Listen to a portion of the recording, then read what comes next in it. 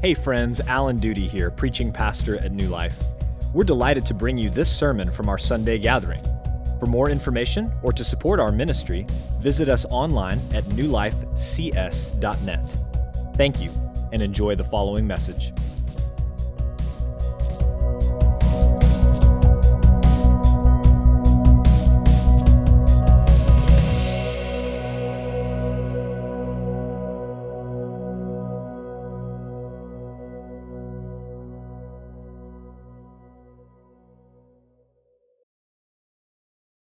If you've ever wondered about the power of music, I think the last few years of Lin-Manuel Miranda masterpieces have made the point fairly well. How else can you explain people of all ages, stages, and walks of life singing about American founders, or rapping along with the bespectacled girl with purple hair about how we march to the beat of our own drum? Music is powerful. People rarely, if ever, say they can't get a speech out of their head. But we all know what it's like to have a song stuck in our head for days, weeks, even months. For the past 6 weeks, we've been in a series called Back to the Basics, where we are, instead of preaching verse by verse through books of the Bible, taking a look at the basic aspects of the Christian life. And so we've talked about how God reveals himself through his world and his word. We've talked about God's people, the church. Starting a couple weeks ago, we began to look closely at Christian worship and what it is. So we have talked about preaching the word and praying the word. And next week, we're going to talk about seeing the word through baptism and the Lord's Supper. But this morning, we're going to talk about singing the word. And we've said all along that the reason we're doing this series is because there's so much confusion about the church in general and about Christian worship in particular. But I think that there might be more confusion about singing as an element of Christian worship than any other part. The confusion starts with the word worship itself. When most professing Christians think about worship, it is for them synonymous with singing. Worship is singing. Singing is worship. But that view is highly problematic. I want you to take a look at this quote from Mike Cosper in his book, Rhythms of Grace. He says, "If music is worship, then when you mess with someone's musical preferences, you threaten their access to God. No wonder the debates become so heated."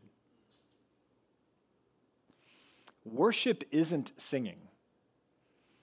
But as we'll learn to say today, singing is a crucial part of Christian worship. And so my hope for today is that we will see from Scripture what singing is and what worship really is, and that the way that we think about and talk about and participate in Christian worship, especially through singing, will be shaped by God's word. Now, when you read the Bible, you find God's people singing to the Lord, pouring out their hearts in praise, in joy, in lament, in sadness, in distress, and in hope for the future. So after God parted the Red Sea, Moses and Miriam sang to the Lord. David and other writers wrote 150 songs to the Lord that we have in Scripture. Jesus is often found singing with his disciples. One of the last things they did on the night that he was betrayed was sing a hymn. Paul and his companions sang often, and when he and Silas were thrown into prison, beaten, they were found singing hymns to the Lord in the middle of the night. Almost every single vision of the new heavens and the new earth has a picture of God's people gathered around the throne, worshiping God through song, both in the prophets and in the book of Revelation. See, our God is a singing God. Take a look at Zephaniah chapter 3, verse 17 on the screen. The prophet says, "The Lord your God is in your midst, a mighty one who will save. He will rejoice over you with gladness. he will quiet you by his love. He will exult over you with loud singing. God is a singing God. And in response, we sing back to him. But we also sing to one another. And so let's turn our attention now to the text today and consider the role of singing in Christian worship.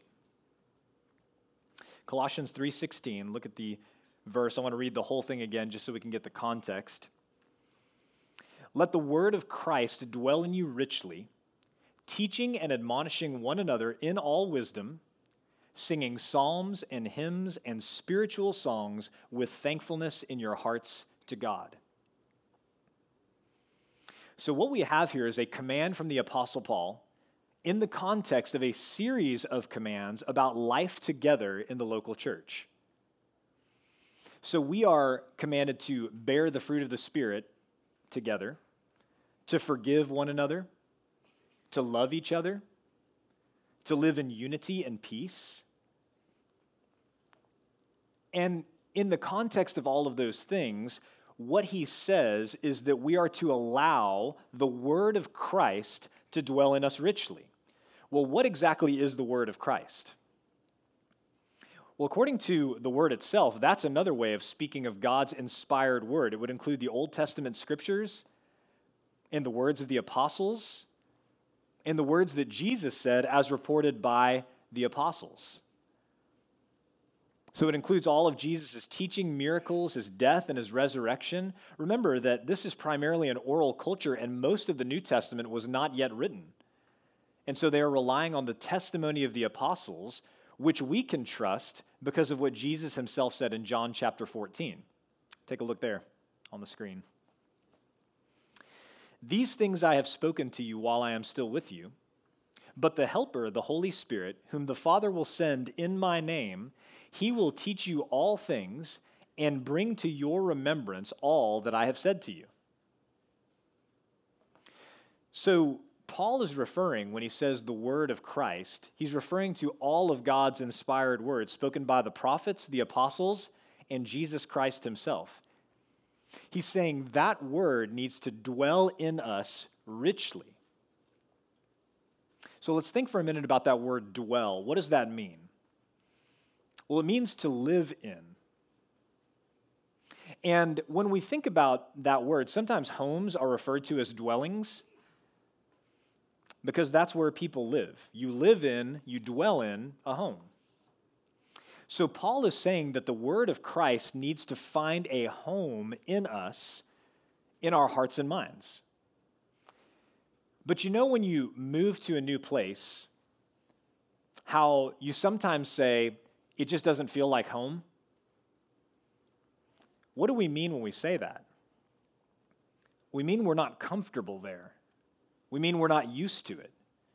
It's hard to feel at home when something feels new and uncomfortable. So if the word of Christ is going to dwell in us, what that means is it has to find a home in us. But for that to happen, we've got to get comfortable with it. We've got to get used to the word. And if it's going to dwell in us richly or abundantly, that means we need lots of time, lots of exposure to the word of Christ. We cannot expect the word of Christ to feel at home in us, comfortable in us, if we don't spend a whole lot of time in it, if we only engage it once in a while. So what do we need to do?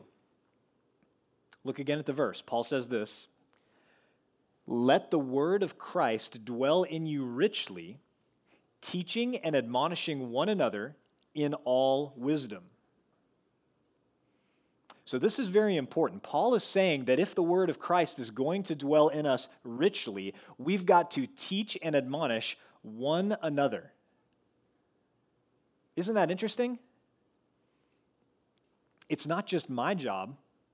It's not just the job of the pastors to teach, to instruct, or to admonish, to warn all of you. It is our job together. We are commanded, if the word of Christ is going to dwell in us richly, we are commanded to teach and admonish one another, to do this for each other. We know from Proverbs 1:7 that the fear of the Lord is the beginning of wisdom. And we know that the word of God, the word of Christ, is his wise word to us, his perfectly true, perfectly wise word. Jesus, when he prayed for us, he said, "Sanctify them in your truth. Your word is truth." So then, to teach and admonish one another in all wisdom, we've got to instruct and warn each other with the word of Christ. Teaching and warning one another without God's word is instruction and warning devoid of the best and purest wisdom that God has made available to us freely in his word. Now look at the next phrase. Let the word of Christ dwell in you richly, teaching and admonishing one another in all wisdom, singing psalms and hymns and spiritual songs. Now, I told you this sermon was about singing, and it took me this long to mention it, but we have finally arrived at this point in the sermon where we're going to start talking about the role of singing in Christian worship. In the first two phrases, we saw the command, let the word of Christ dwell in you richly, and we saw our role in that command. We are to teach and admonish one another in all wisdom, that is, with God's word. But how do we do that? If I'm the only one up here teaching and preaching, or if the other pastors are the only ones up here teaching and preaching, how do we teach and admonish one another in all wisdom? Well, here it is. By singing psalms and hymns and spiritual songs to one another. And I think that in another one of Paul's letters, the letter to the Ephesians, this comes out even more clearly. It's even more obvious that this is what he's saying. Take a look at Ephesians 5 on the screen. Paul says, "And do not get drunk with wine, for that is debauchery, but be filled with the Spirit, addressing one another in psalms and hymns and spiritual songs, singing and making melody to the Lord with your heart, giving thanks always and for everything to God the Father in the name of our Lord Jesus Christ, submitting to one another out of reverence for Christ." So this passage is even more clear, and if we could just leave that up for a minute, guys, this passage is even more clear, I think, than the Colossians passage on the role of singing in Christian worship and how we all participate in this ministry of the church. We are to teach and admonish one another by addressing one another in psalms and hymns and spiritual songs. And so we see from these passages that the Apostle Paul is commanding us not only to sing to God, but to each other when we gather for worship. I think a lot of Christians have never considered that. Think about what we said at the very beginning of the sermon. That Mike Cosper quote, "If singing is worship and worship is singing, then it can only have one right audience, God. Because we can't worship each other.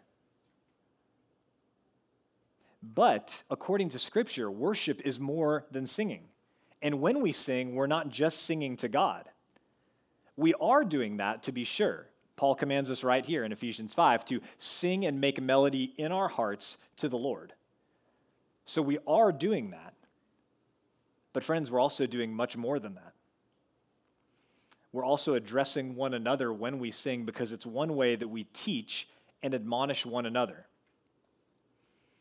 Look at this quote from Matt Merker in his book, Corporate Worship. He writes, "This means singing is a part of each member's ministry to the whole body.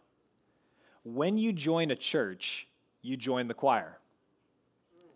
You become a steward for the spiritual vitality of the body, a stewardship you fulfill in part by opening your mouth in song."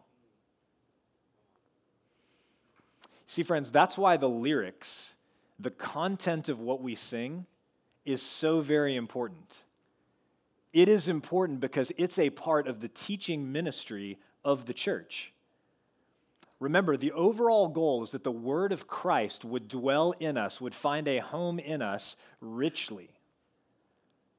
And so what that means is that the songs that we sing, they are all teaching us something. They're teaching us something about God, something about his world, something about ourselves, something about salvation. All of the songs that we sing are teaching us something. And so worship music either tells the truth, or it tells partial truths, or it tells outright lies about God and his world and us. So what we sing when we gather together matters. It matters a great deal because we are teaching and warning one another with the word of Christ when we gather together.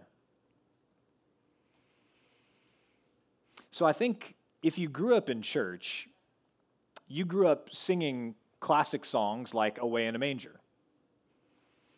So every Christmas we would sing this, sometimes in worship or on Christmas Eve. It's a song about the birth of Christ. It's a prayer for Jesus to be near to us and to bless us. It's a cute song. But I want you to take a look at the third stanza of this song. The cattle are lowing, the baby awakes, but little Lord Jesus, no crying he makes. Yikes. The whole point of the incarnation is that Jesus became fully human.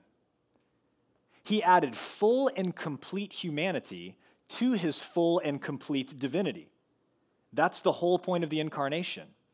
He did that so that he could stand in the gap between us and God and become our mediator so that he could represent us fully on the cross when he died for our sins. That's what he was doing.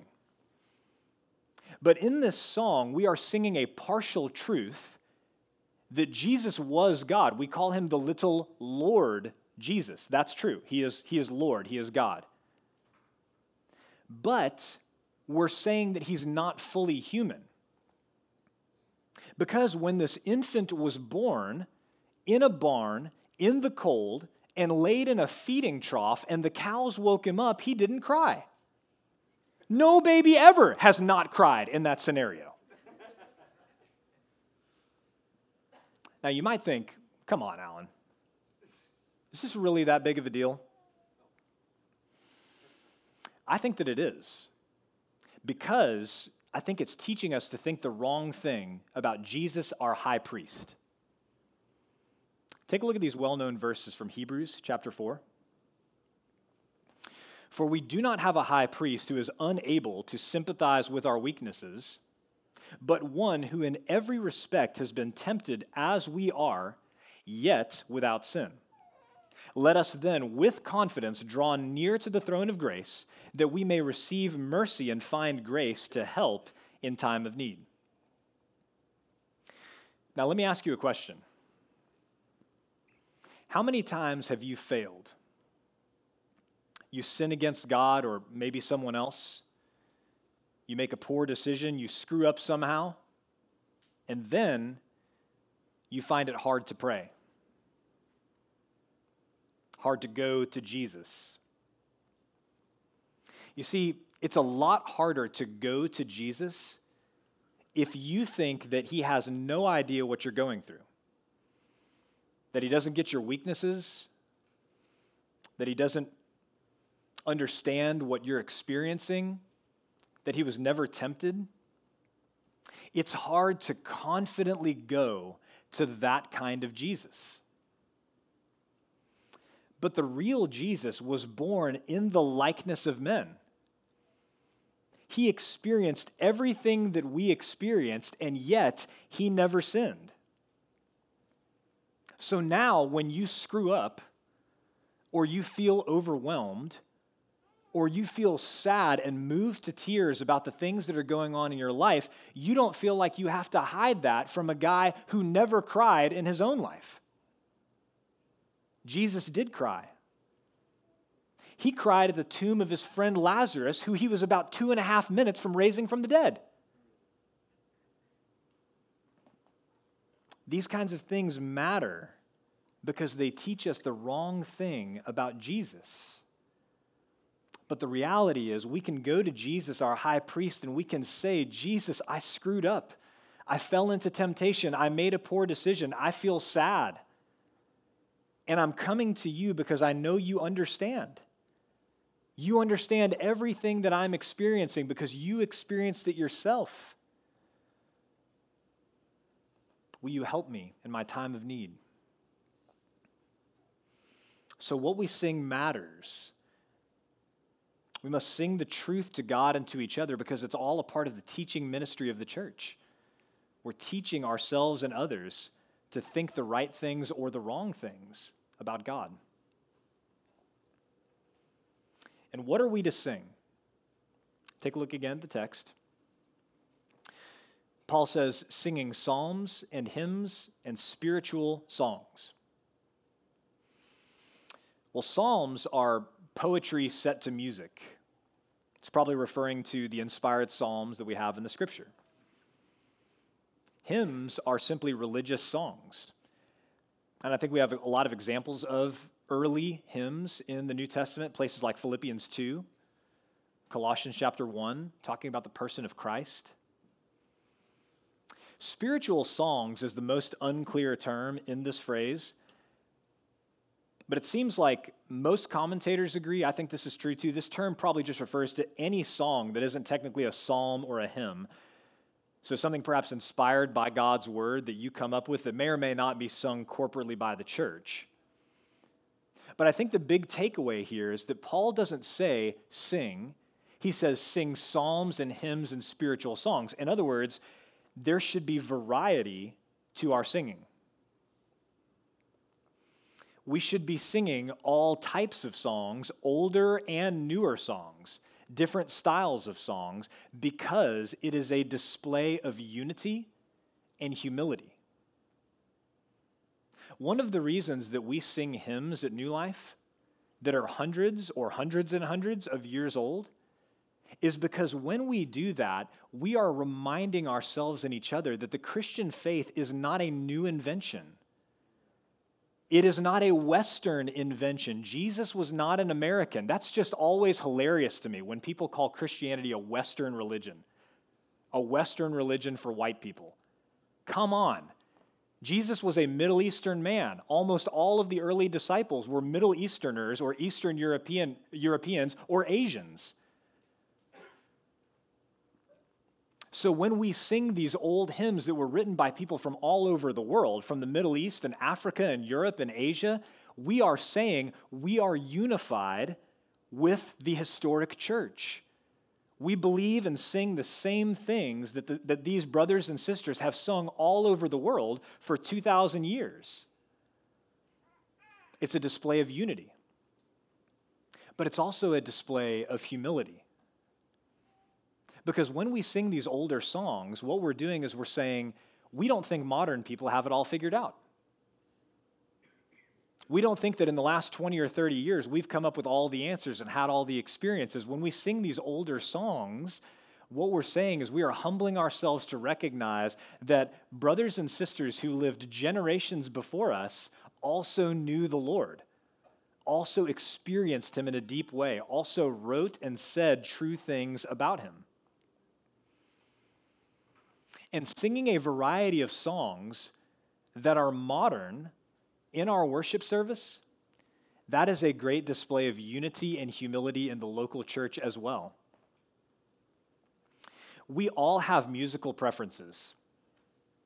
And when we gather to worship, we lay those preferences down for the sake of our brothers and sisters when we sing songs that we don't love in styles that we don't love, because we understand that the person sitting next to us or across the room from us, they love that song or that style. It's a way that we die to ourselves. And it's also a very compelling witness to the lost. Think about this, what Matt Merker says. Take a look.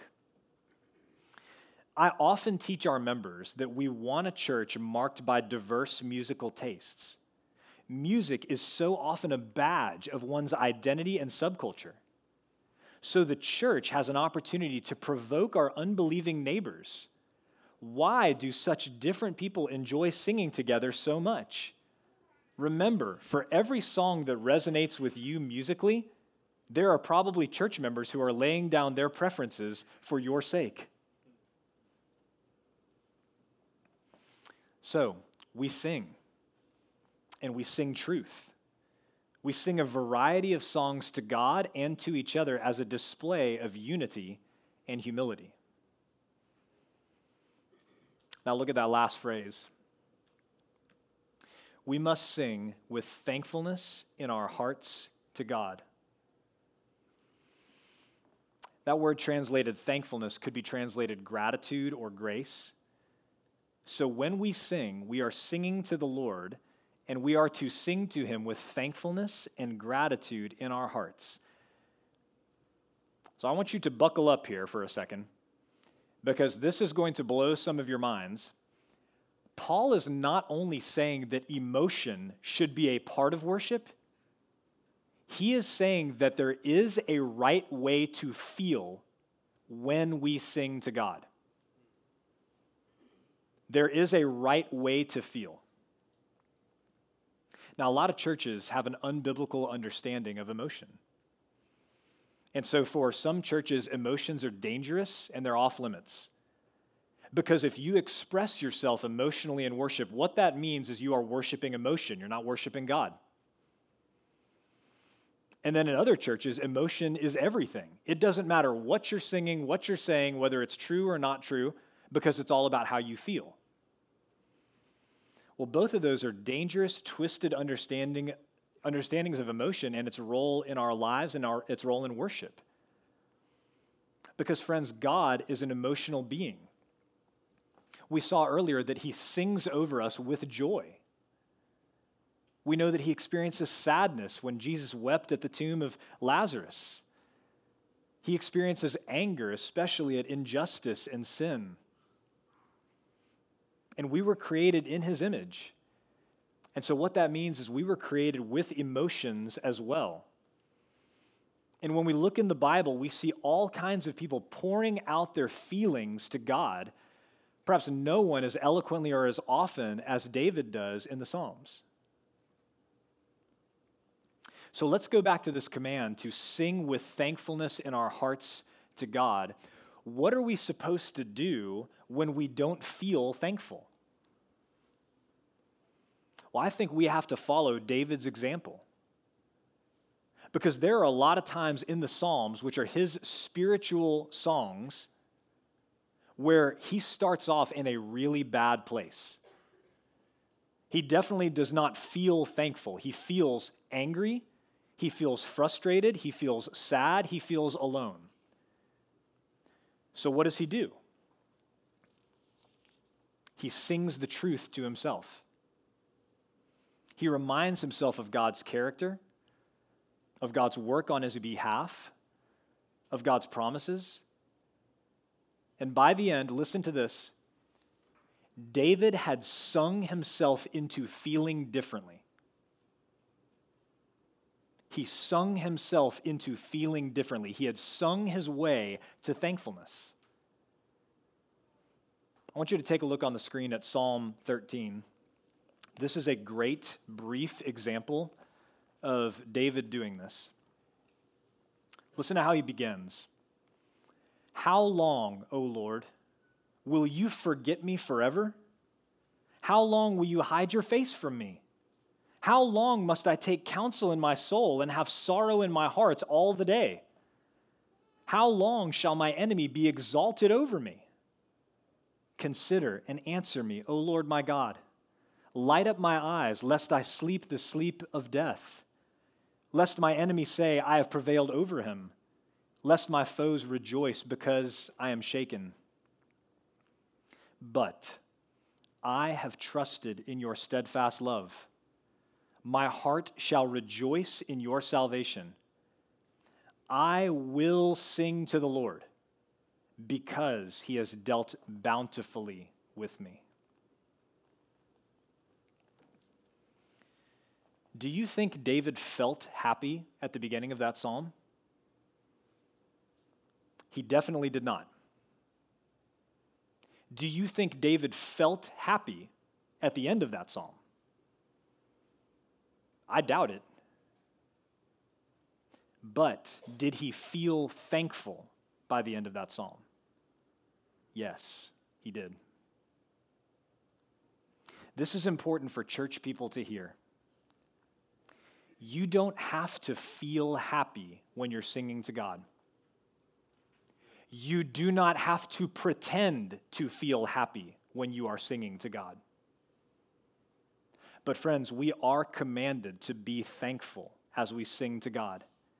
And we can be thankful when we sing to God because we are always doing better than we deserve.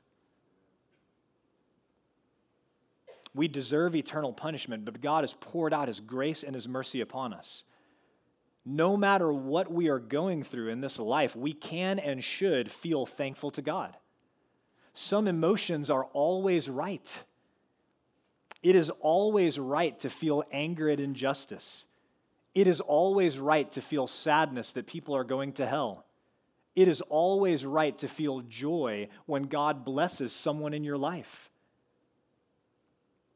And it's always right to feel thankful to God, no matter what we're going through. So if we don't feel that way, our emotions are out of order. And one of the best ways to bring them back into order is to do the very thing that David does and the thing that Paul commands us to do. To sing the word of Christ with the people of God so that we can sing our way to thankfulness. So that we can come to a place where at the end of worship and song, we can say along with David, I will sing to the Lord because he has dealt bountifully with me. Even if we have to make that statement through tears, because we are genuinely sad about what's going on in our life.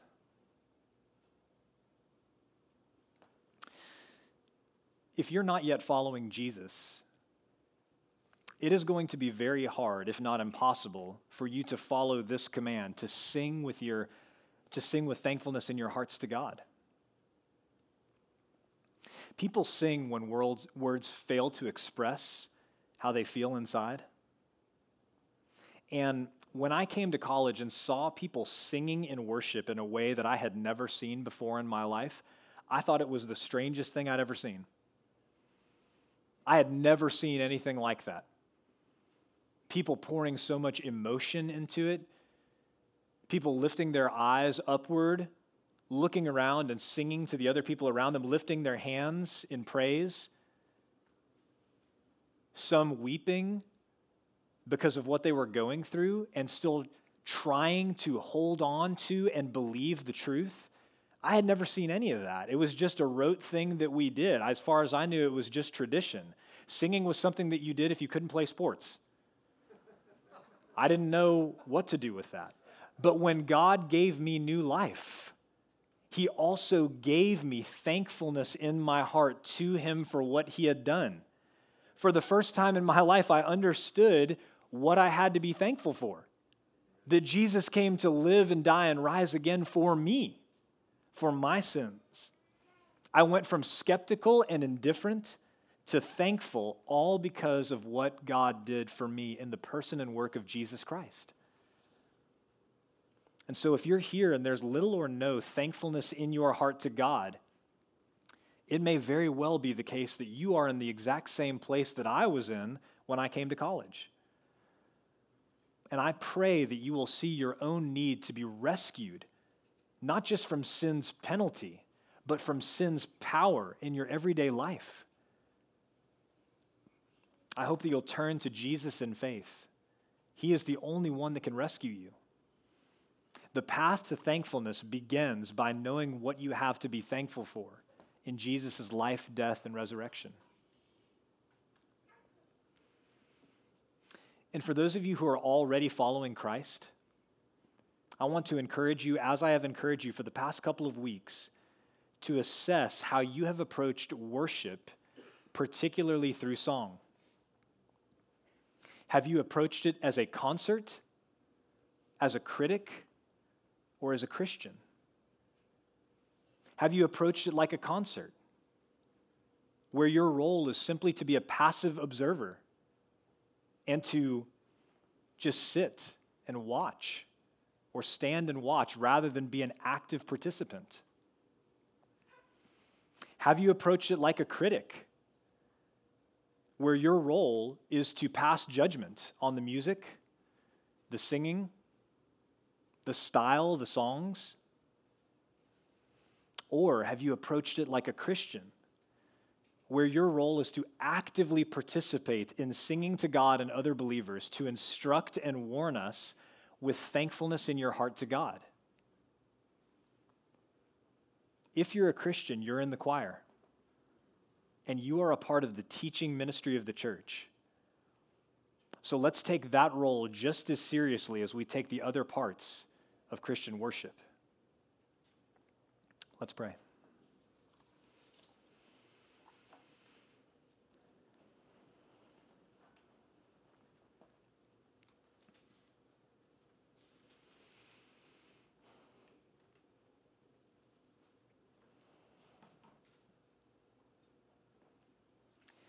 Father, as I preach this morning, I am acutely aware that we have not done a good job over the years of teaching our church body the importance of singing in Christian worship, and why we sing and what we sing and how we sing and why it all matters. But I am thankful that in your providence, we are able to think about those things at a deep level this morning. And we pray that you would transform our worship when we gather together, so that the singing component of our worship would truly teach and instruct and warn all of us every week because of what we're singing and how we're singing. God, I pray for those who don't consider themselves singers, don't consider themselves musical, feel awkward when they sing. I pray that you would help them to see this as an area of obedience where they are participating in teaching and admonishing the church and being taught and being admonished by the church. I pray that our singing would be so robust that nobody even has opportunity to feel weird, because all you can hear is our voices together, lifted up to you and to each other. And God, we pray that you would continue to give great grace and help and encouragement to Caleb and to everyone who helps to lead on our worship team in song. We pray that they would take their role seriously. We pray that they would serve in that role joyfully. And we pray that we would do our part to make sure that they're not putting on a concert, but rather leading us to worship you and to teach and instruct each other. God, we thank you for your word and the clarity that it brings to the Christian life. In Christ's name we pray. Amen. Thank you for listening to the sermon audio from New Life Baptist Church in College Station, Texas. For more information or to support our ministry, visit us online at newlifecs.net.